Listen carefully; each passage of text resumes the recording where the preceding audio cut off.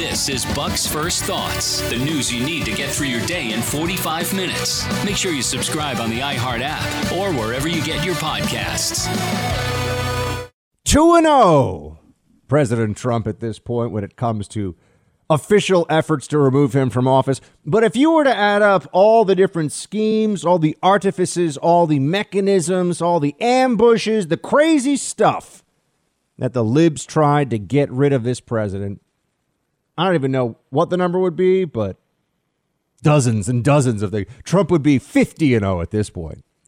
So they had a second impeachment. What exactly was this for? That's what everybody now looking at this has to ask. Why did they try this? Why did they go to these lengths, abuse the system in this way for yet another unsuccessful impeachment and removal effort? I know impeachment work. That's just because they have a simple majority in the House. This means if the standard is we have the votes, so we will impeach, it will debase this process into oblivion. And at some level, I do believe that is what the Democrats are planning here. I think that's what has happened, whether they recognize it maybe or not. Anytime somebody has the votes, they may decide, you know what would really slow down and mess up this presidency? If we were to just go all out and impeach. What for? We'll find something. You can always find something, right? This is like that old line about how an aggressive enough prosecutor can get a grand jury to indict a ham sandwich. You'll always find something. What did they find this time around? Well, they had the appalling approach of the president was inciting an insurrection, claiming that Donald Trump ordered an overthrow of the United States government. Now, that's just not true. Was there overheated rhetoric? Yes. Was the president going too far with some of his election claims based on what he could prove? Absolutely. Was it a tense political moment that people should have allowed cooler heads to prevail? I'm talking about before January 6th. Yes. But did Donald Trump order an overthrow of the United States government, a de facto coup so he could be in power? No. And this whole scam that Democrats were engaged in, they're manipulating the evidence that's being presented. Remember, this is not actually a court, so they can do whatever they want, and they did. But enough people saw through it. I know there are a handful of Republicans who went along with this, but we've always known there are these extreme never-Trumpers. They've been around from the very beginning, and they are willing to assist the Democrats in the destruction of the entire Republican Party, if that's what it comes to, in order to take down Trump. Anything to get Trump. And now I think there's a concern among so many on the left, certainly in the news media. What do they do now? Now, they don't have Donald Trump as quite the boogeyman that he had been for them for 4 years. They can't just run night after night insane stories about how Donald Trump is actually a Russian asset. They can't just continue on here and pretend that he's still the most powerful man in the world. No, that job, thanks to the Democrats and all their schemes and lies and misrepresentations during the 2020 election, that job is in Joe Biden's hands. And we're already seeing what a disaster that is. This guy can't tie his own shoes, it seems, never mind run the country. And all of the actual decision making that's happening so far comes straight out of the left-wing playbook. There's no unity. There's no down the center. There's no, we're going to be technocrats who are just going to show people what good governance looks like. This is ideologically based stuff. That's what they're doing. That's what they're going with. And I see this now and I say, it's a moment where we have to just say, look at what President Trump has been through. Look at what they've put this president through. And now think about how much he's had to do here, how much he's had to withstand even after leaving office. And it's a model in a sense. It's a preview, I think, of what we should expect going forward. Democrats will just never stop. They don't get tired of this. You know, they're like the ideological Terminator. They don't feel pity or fear or remorse. They just keep coming and coming. They will not stop until they get what they want or until someone stops them, until they're defeated clearly, resoundingly at the ballot box. And just also in our political culture. I mean, we have to start winning some major arguments here. And the greatest asset that the Republican Party has is Democrats getting to do what they actually want to do. Democrats are much better at just running around calling Republicans racists and white supremacists and tools of Wall Street and all these other smears, these slanders that have nothing to do with anything when it comes to policy. They're much better at that. When they're actually in charge, what you see already from Joe Biden is incompetence. And you see ideologically based decision making that no reasonable, no rational person could think is a good idea, but they do it anyway. They do it anyway. There was really very little question here that Trump was going to beat the second impeachment of a president. I mean, he's the most impeached president in history and the most acquitted president in history. And maybe they should have thought long and hard, the Democrats, about what they were doing the first time around, because I think that really hurt them this time. I think that anybody with good faith approaching this would have to look at what happened with Democrats this time around as an extension of what they had already tried, which was the destruction of a presidency based on a phone call that led to nothing, that broke no laws, that did nothing. And if anything we know now was even more correct than we had initially anticipated. Some troubling things, though. This is not over. I don't just mean the battle for the future of this country. I don't just mean some of these specific constitutional issues and the way the Democrats are abusing them. I mean, it's not over for Donald Trump either, in good ways and in bad ways. They have not given up on this yet.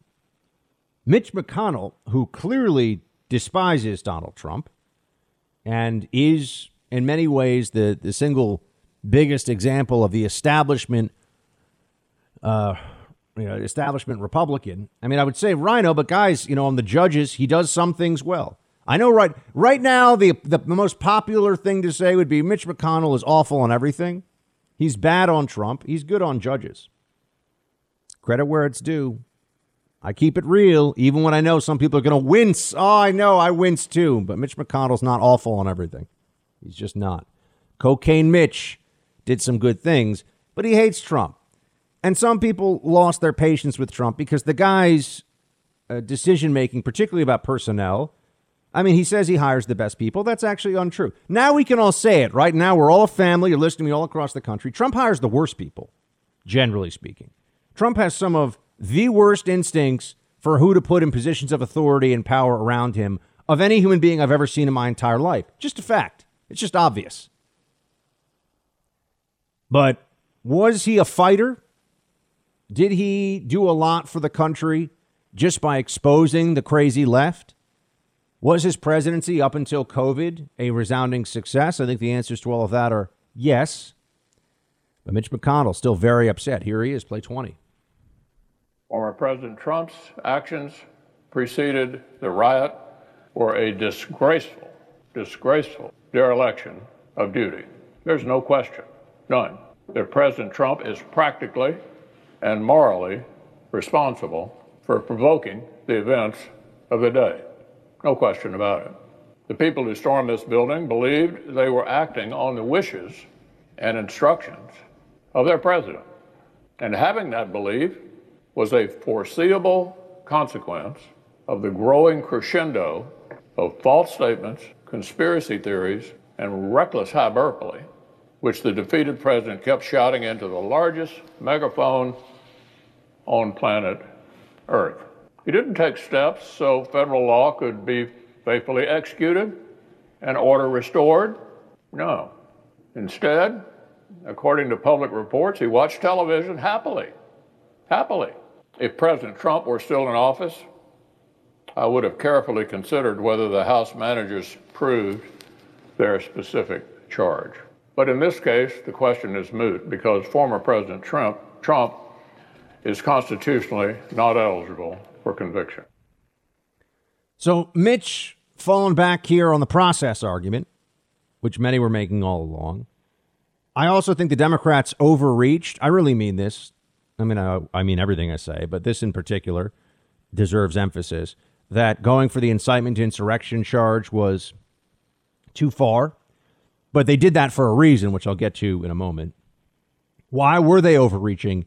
And they had to know it at some level, because this is about more than Trump. That's why I'm still talking to you about this. This isn't over, and I'll explain why. But we had Cassidy, Murkowski. Here are the people that voted for a conviction in the Senate.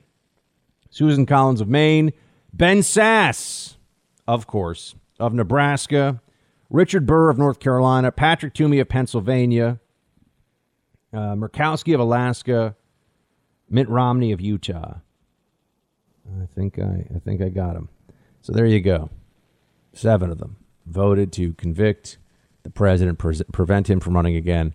They're not done chasing Trump. You have to remember that, even if he doesn't plan on running.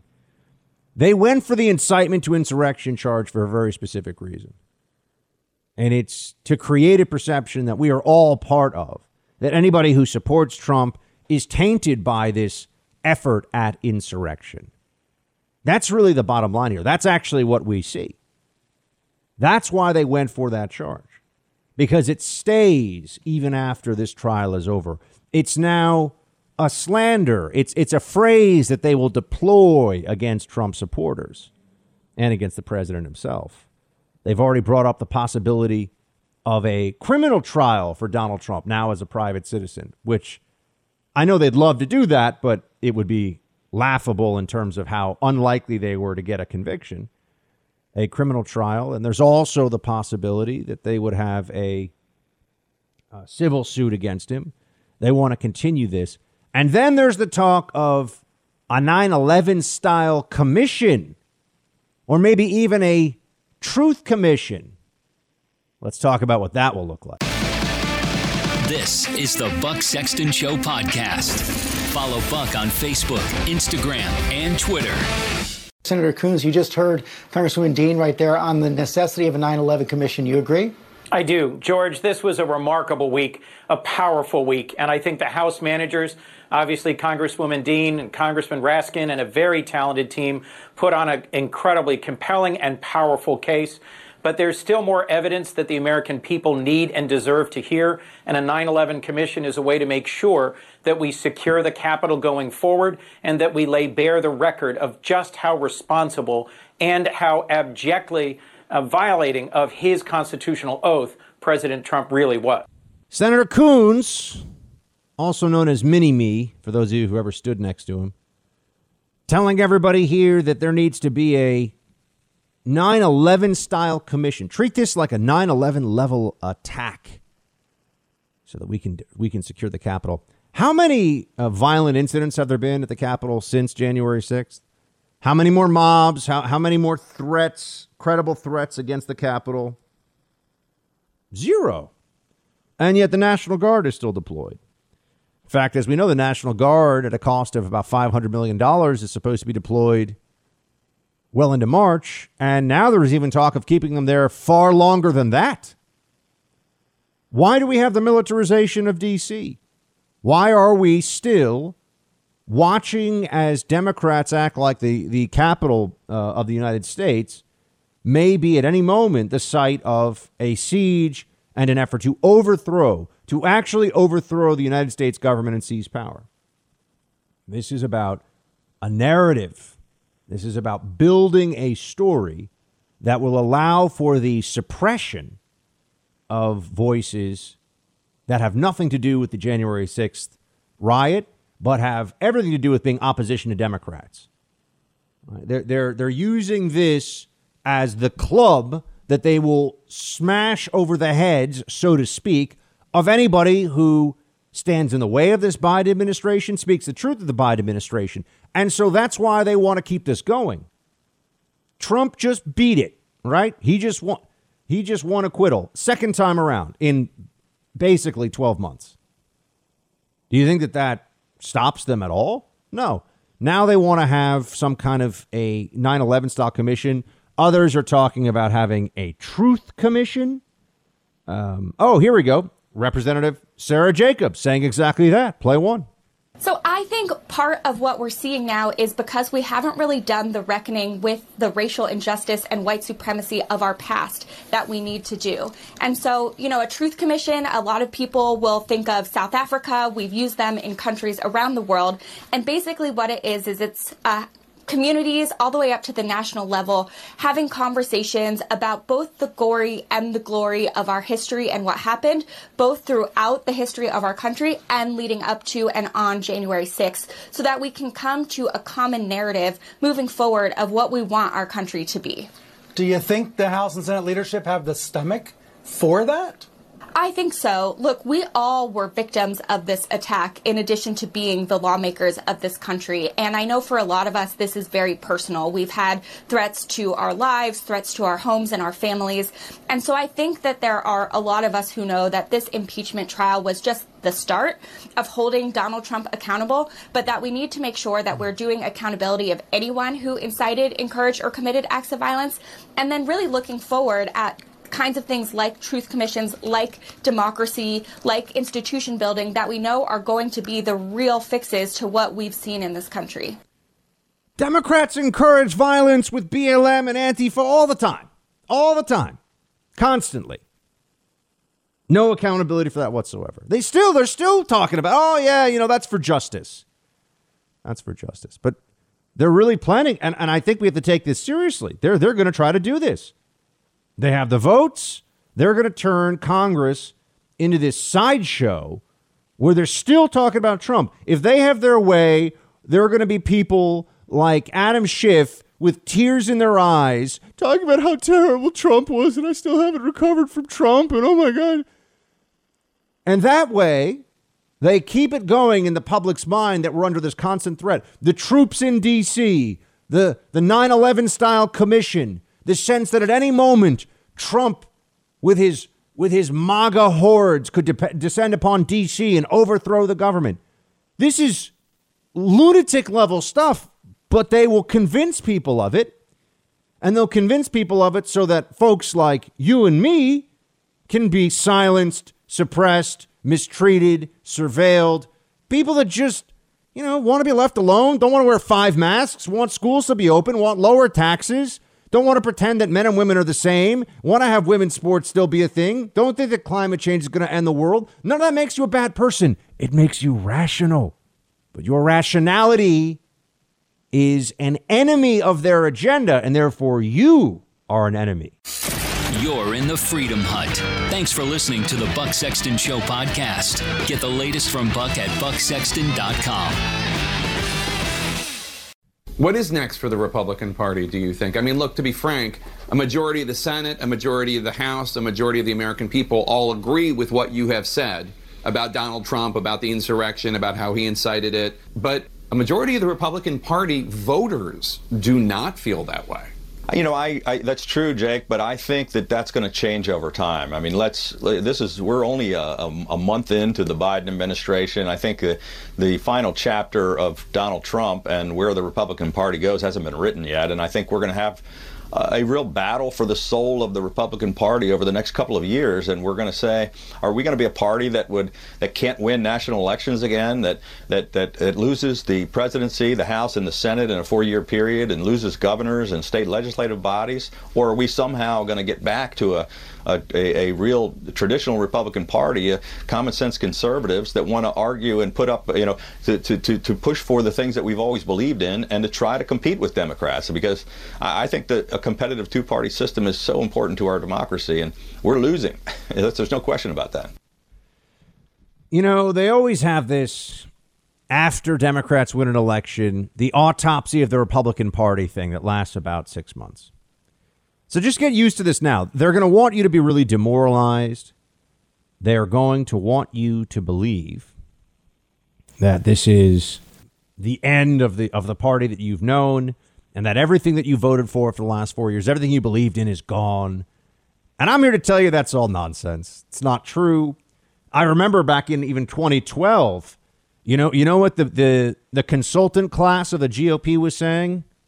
They were telling everybody that until Republicans could win, and I forget what it was, but it was a large percentage of the Latino vote, they were never going to win another national election. And then Donald Trump comes in and actually won a larger share of the white working class vote than GOP candidates had in the past. And he won a huge election in 2016. So don't listen to the consultants, and definitely don't listen right now. Just tune it out. I mean, we'll make fun of them here on the show, obviously, but don't listen to the milquetoast Republicans out there. You know, the Republicans that are just kind of meh, because they're going to get a lot of airtime right now. They're going to be given a lot of attention because they do what Democrats want. The controlled opposition is about to be elevated all over the place. That was Governor Hogan from Maryland on CNN. You'll see a lot of this. Republicans who want to have that strange newfound respect. That's the phrase, right? That's a strange newfound respect emerging for Ben Sasse of Nebraska after his vote to remove Donald Trump to ban him from office was what it really would have been, right? To convict him in the Senate trial. A strange new respect for Senator Lisa Murkowski and so on. But none of those people are representative of where the Republican base is. None of those people speak for where the heart and soul of the Republican Party is right now. And that's exactly why they get the airtime they do. That's exactly why you'll be hearing from them. Because they want, one, you to feel like your leaders now are these wimps, these nincompoops, who can't get anything done, and who the Republican Party only tolerates insofar as they win in, purple states. Susan Collins in Maine comes to mind. I mean, they're better than the alternative in a certain place, but they by no means speak for the rank and file of the GOP. And I don't mean elected officials. I mean people. I mean your run-of-the-mill Republican. And this belief that now we have to listen to all the consultants and all the analysts who are so wrong about everything Trump. This is all part of the propaganda games the Democrats will be playing. Here is a vicious anti-Trumper and a surly and far less bright than he thinks he is fellow Charlie Sykes talking about the coming Republican Civil War. Play 3. And I think that you're going to see Donald Trump engage in a revenge tour that is going to make the split in the Republican Party even worse. I did think that Mitch McConnell's speech was extraordinary. I mean, it was clearly two-faced. It was clearly hypocritical. But he did step up and he got some things off of his chest. And the one thing that he made very, very clear was that Donald Trump may have been acquitted, but he was not exonerated, that he is still deeply damaged. So here's the question. You have these Republicans that hid behind a technicality. Almost none of them, with the exception of Lindsey Graham, defended Donald Trump or praised Donald Trump. He's damaged goods. So it's going to be somewhat difficult for them. They will be able to do it, though, because this is who they are, to turn around and say, yes, but we support Donald Trump. We think he's good for the country. Maybe we should have 4 more years. So this is going to be an interesting test for this political party here. There's a real gap between the institutional Republican Party in the Senate, led by Mitch McConnell, which has decided to move on from Trump, and the base, which for the moment I think is sticking with Donald Trump. But 2022 is going to be a Republican civil war, and I think they're going to have a problem in the general elections if they continue down this path. Now, not only does Sykes speak as a never-Trumper, a spiteful never-Trumper who helped Democrats at every turn against Trump, but against the Republican Party as well. Not only is he saying all that, there's something that's being left out of this analysis that I want everyone to be remembering as we go forward here. Something that's not getting the attention that it should from all this. And that is the Democrat Party, which we've already seen as they're talking about bans on certain kinds of guns now. We've already seen they're talking about all kinds of far left-wing policy. Yeah, I think assault rifles they're discussing. I mean, it's all just out there in the ether. They haven't really nailed down exactly what gun control measures they're going to take. But then you get to climate change, and you see how left-wing they are on that, on the border. These are not centrist policies. And now the big problem that the Democrats have is the American people are seeing they didn't have some great plan to stop COVID. The Democrats weren't sitting on some magic strategy to make the country feel much better. No, in fact, they're bowing and begging and scraping for the teachers union. Oh, yes, teachers unions, whatever you need. Oh, I thought it was about the kids. No, it's never about the kids when teachers unions are involved because they are adults who give money to Democrats. And that's the single most important thing. Nothing matters to Democrats more than that. That brings me then to the issue of school reopen. Right. So avoid the fake Republican or the controlled opposition Republican voices you're going to be hearing now are just useful for the other side. They are useful idiots for the Democrats. So that's one part. And then as for school reopening, this is where Democrats have become vulnerable, finally, because everyone can see what's going on here. The data is very clear. There's really no contradictory information about this. It's very clear what should happen. They will not do it. They will not do what is necessary, which is to open schools. They're playing games. The CDC is involved in this as well. Bureaucrats, unions, Democrats. It's a very bad situation.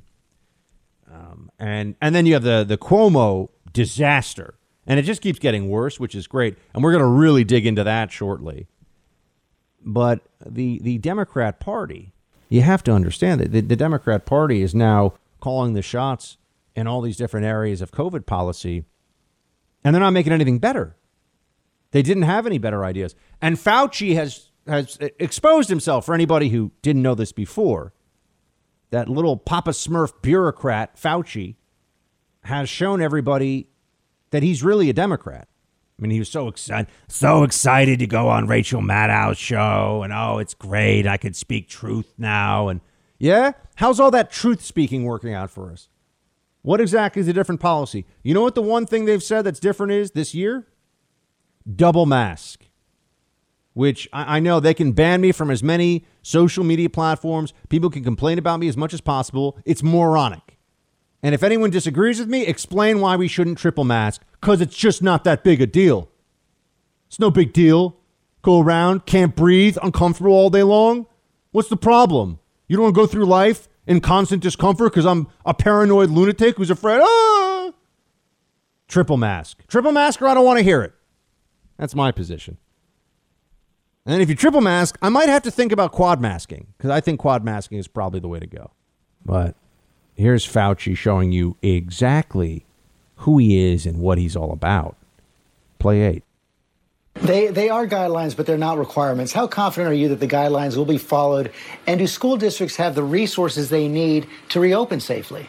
Well, George, the second part of your question is really a good one. I think that the schools really do need more resources, and that's the reason why the National Relief Act that we're talking about getting passed, we need that. The schools need more resources. The things we didn't have before, there wasn't anything that was put down solidly on paper on saying these are the kind of things that you should consider, these are the kind of things that you should follow. I mean, there was talk about it, but it wasn't actually put down in a single document that you could access, the teachers, the educators, and everyone else can. I think it can be done. I mean, obviously, it's not a perfect situation, but it's really important to get the children back to school in as safe as way as possible. Safe for the children, but also safe for the teachers and the other educators. You know what he's really saying? They need more money. Give the unions more money. Yeah, that's right. Give them more money. Oh, he says resources, more money. What does that have to do with the fact that schools are safe and have been open for months already when they're private and parochial schools? Did anyone throw them a whole lot of money? Did anyone give them resources? No, they just went along with life and they're fine. We don't need new ventilation systems in the schools. We don't need to spend God knows how many billions of dollars. We don't need to be giving 5-year-olds a new mask every day. This is lunacy. Open the damn schools. All of them. now. They have no real, we got to do it safely. Got to do it safe. What does that mean? Kids can go to school at any point in time and they can get the flu. They can get, meningitis. They can get any number of things, right? There's no such thing as perfect safety. I mean, kids are fine if they get COVID and they basically don't transmit it. That means acceptable risk. That means it's fine. Go about your life. It's like we've all of a sudden handed experts like Fauci, the right to go around and tell everybody, hey, you can't take, I don't care how bad your toothache is, you can't take Tylenol because it can kill you. Fact. Some of these NSAIDs can cause bleeding of the stomach, and bleeding of the stomach could actually kill you. But that might happen to one person, out of a million or less than that. I don't even know. And usually it only happens after you've done it for many years. You've been drinking heavily while taking NSAID, but there's still risk. Some people can have a very bad reaction. You can have a bad reaction to any medicine, any vaccine for that matter. That's just a fact. Do you not take any medicines because you could theoretically die from it? Do you refuse to ever eat peanut butter because you could develop an allergy? Or I know it's a legume, but do you refuse to go near anything that has nuts in it because you might have an adult onset allergy and go into anaphylaxis and die? No, because that's not how you live your life. But this is what they're doing with the schools. They're creating these completely unrealistic, safely. That's always a thing. It's got to be safe. It is safe right now. We all know it. But they're trying to hold kids hostage to get more money out of the taxpayer. You know what they're going to do? They're going to have all this money that's supposed to be for COVID stuff, and it'll be sitting in piles in these different school districts. And then when they don't use it for COVID because they don't have to, maybe it goes in the teacher's OT. Maybe it goes into the pension plan. That's the game they're going to play. You're listening to the Buck Sexton Show podcast. Make sure you subscribe to the podcast on the iHeartRadio app or wherever you get your podcasts. Well, one, it would be unconstitutional. It would be a political attack against Florida. If you look, Maria, right now, you hear this debate over schools. Florida schools have been open the whole school year. We have every parent in Florida has the right to send their child to in-person instruction. Every worker has a right to work and earn a living and put food on their table, and every business has a right to operate. And consequently, our state is doing very well compared to these other states in terms of education and economy. But we also have 26 other states in the District of Columbia that have higher per capita COVID mortality than we do. We have 28 states that have higher per capita cases than we do for the bulk of the pandemic. And if you look right now, states that are always held up by people in Biden's administration, like New York, have way higher per capita patients hospitalized for COVID right now. So there's no basis in medical, there's no basis in economics, there's no basis in reality to do this except to punish a state that is doing it better than what his experts have recommended. Biden is a lockdowner. His advisors are lockdowners. Lockdowns don't work. We've demonstrated that. We're not turning back, Maria, and they will not be able to get away with targeting Florida. Lockdowns don't work.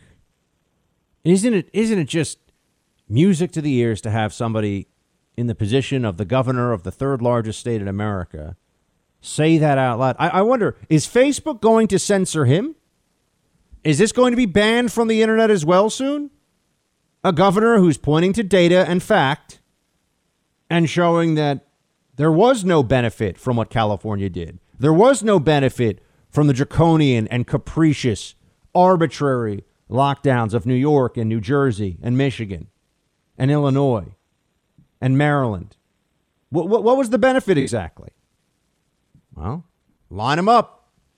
Take a look at those states. Take a look at Florida. This is, we are so lucky that there's one governor of a state of that size. I know people would say, but what about, look, they're always going to knock South Dakota for having, less people than Jersey City or something altogether. I mean, that's not a correct comparison, but they're always going to say it's too spread out and there are not enough people, so it doesn't count. That's the claim, right? It's too spread out. There are not enough people. So Florida, they can't say that. It's over 20 million people, and there are major cities. And so you can look at Florida and New York and California and have a pretty close to an apples to apples comparison. But they hate this because they really managed a large part of defeating Trump. Let's be very clear about this. Yes, it was all the mail-in balloting and all that stuff, but that was only possible because of COVID. They leveraged COVID and a lot of mistruth around COVID, namely that Donald Trump was responsible for all of it, to beat him. Now people are seeing it was lies. This is Buck's First Thoughts, the news you need to get through your day in 45 minutes. Make sure you subscribe on the iHeart app or wherever you get your podcasts. Democrats are in charge, which means that everything related to COVID should be getting better, right? I mean, policy-wise. The cases are going down substantially. Hospitalizations are way down. Everything's going down. But that's because it is the middle of February. And as we've known all along, there is a seasonality to COVID, right? As we've known all along, COVID-19 isn't going to stay at the same level all throughout the entire year. Just as happened last time, it's going to start going down. But in areas where Democrats have clear control on set policy, it's a mess. It's a nightmare. The CDC director, Walensky, was on Fake Tapper's show. And I got to tell you, it's worth, I hate saying it's worth watching because I don't want you to get that guy any ratings.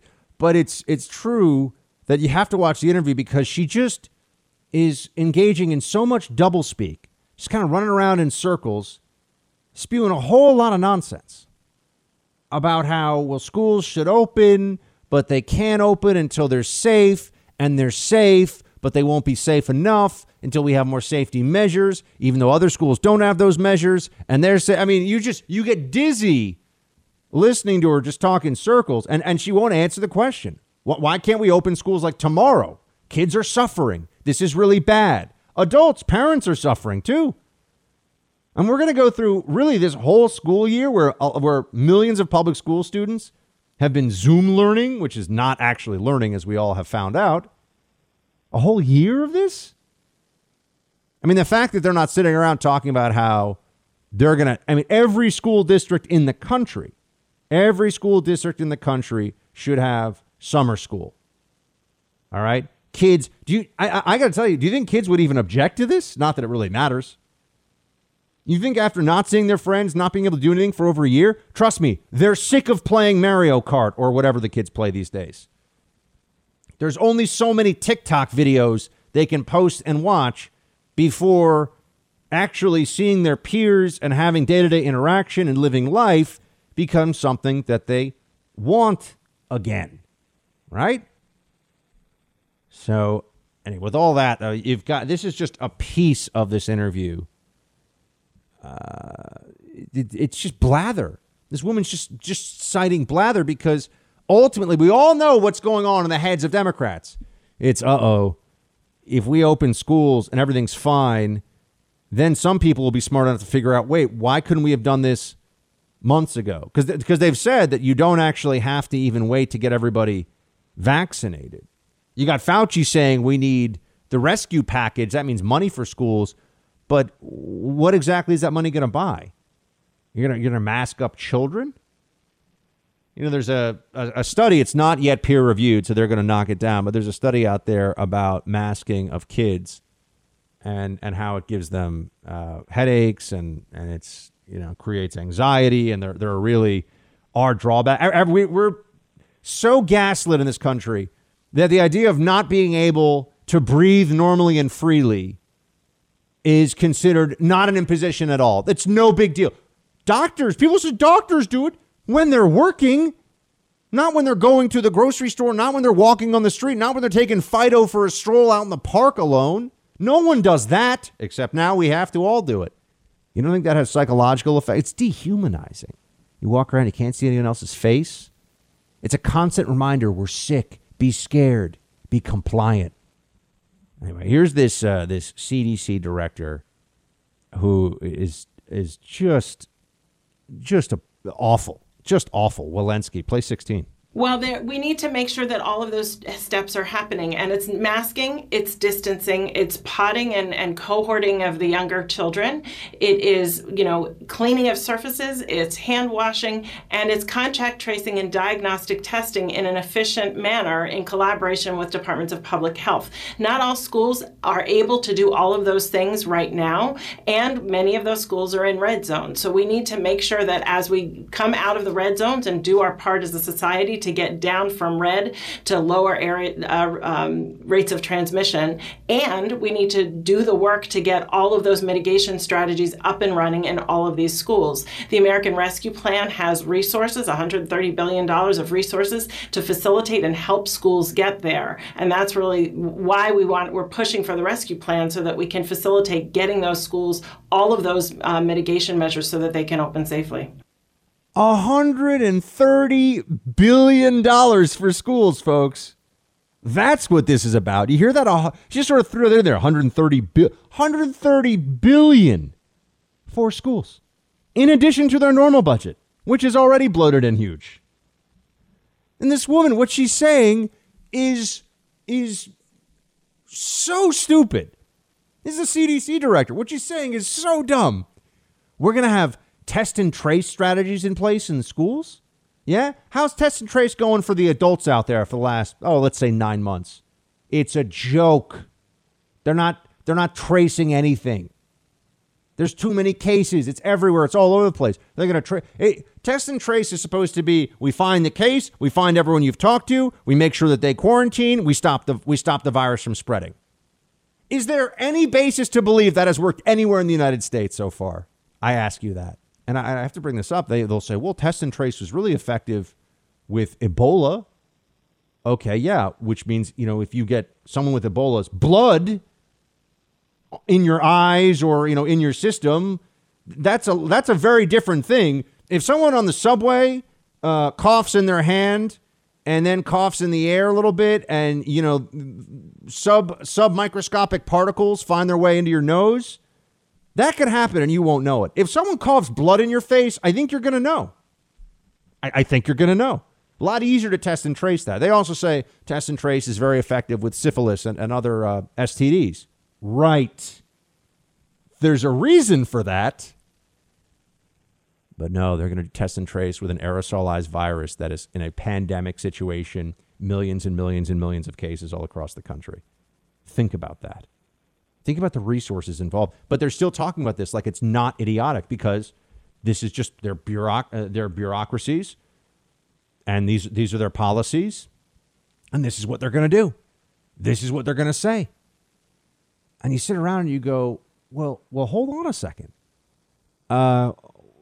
What exactly does that mean for the schools? Because they're never going to get these policies and everything up and in place. Potting them, social distancing them. I mean, they're going to send the kids into school and treat it like it's some kind of weird science experiment. Masks, plexiglass. The fundamental reality is that it is reasonable and safe and responsible from the perspective of child safety to let your kid go into school with no mask on. Just go into school because they're not at risk. That's what's actually been shown by all of the numbers. And it's very unlikely that they can even pass it to anybody else because their system clears it so quickly. That is what the data has told us. But they refuse.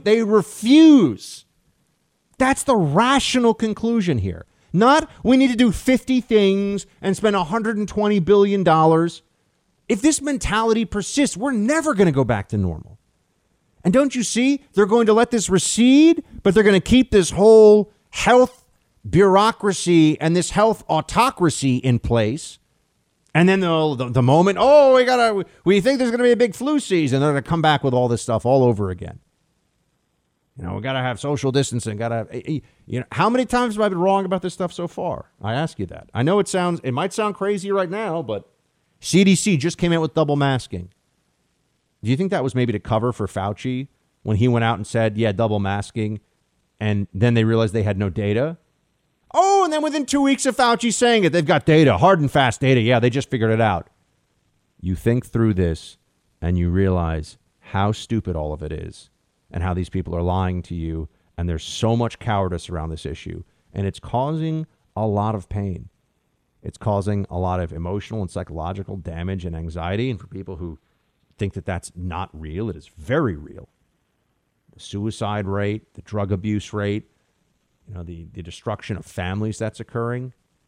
It's like we're all living in this prison state.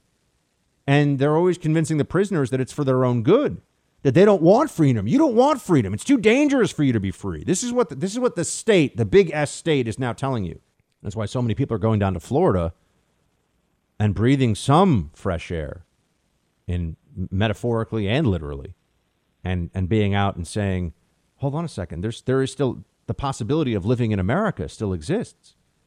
We can choose to live in America again. We don't have to be in this bureaucrat autocracy where the Fauciites get to just make it up as they go along, and anybody who challenges it gets shouted down. I mean, the stuff that people say to me online, the things that are written, look, I don't care. These people are morons, and, we're all on borrowed time anyway. So what are you going to do, live in fear?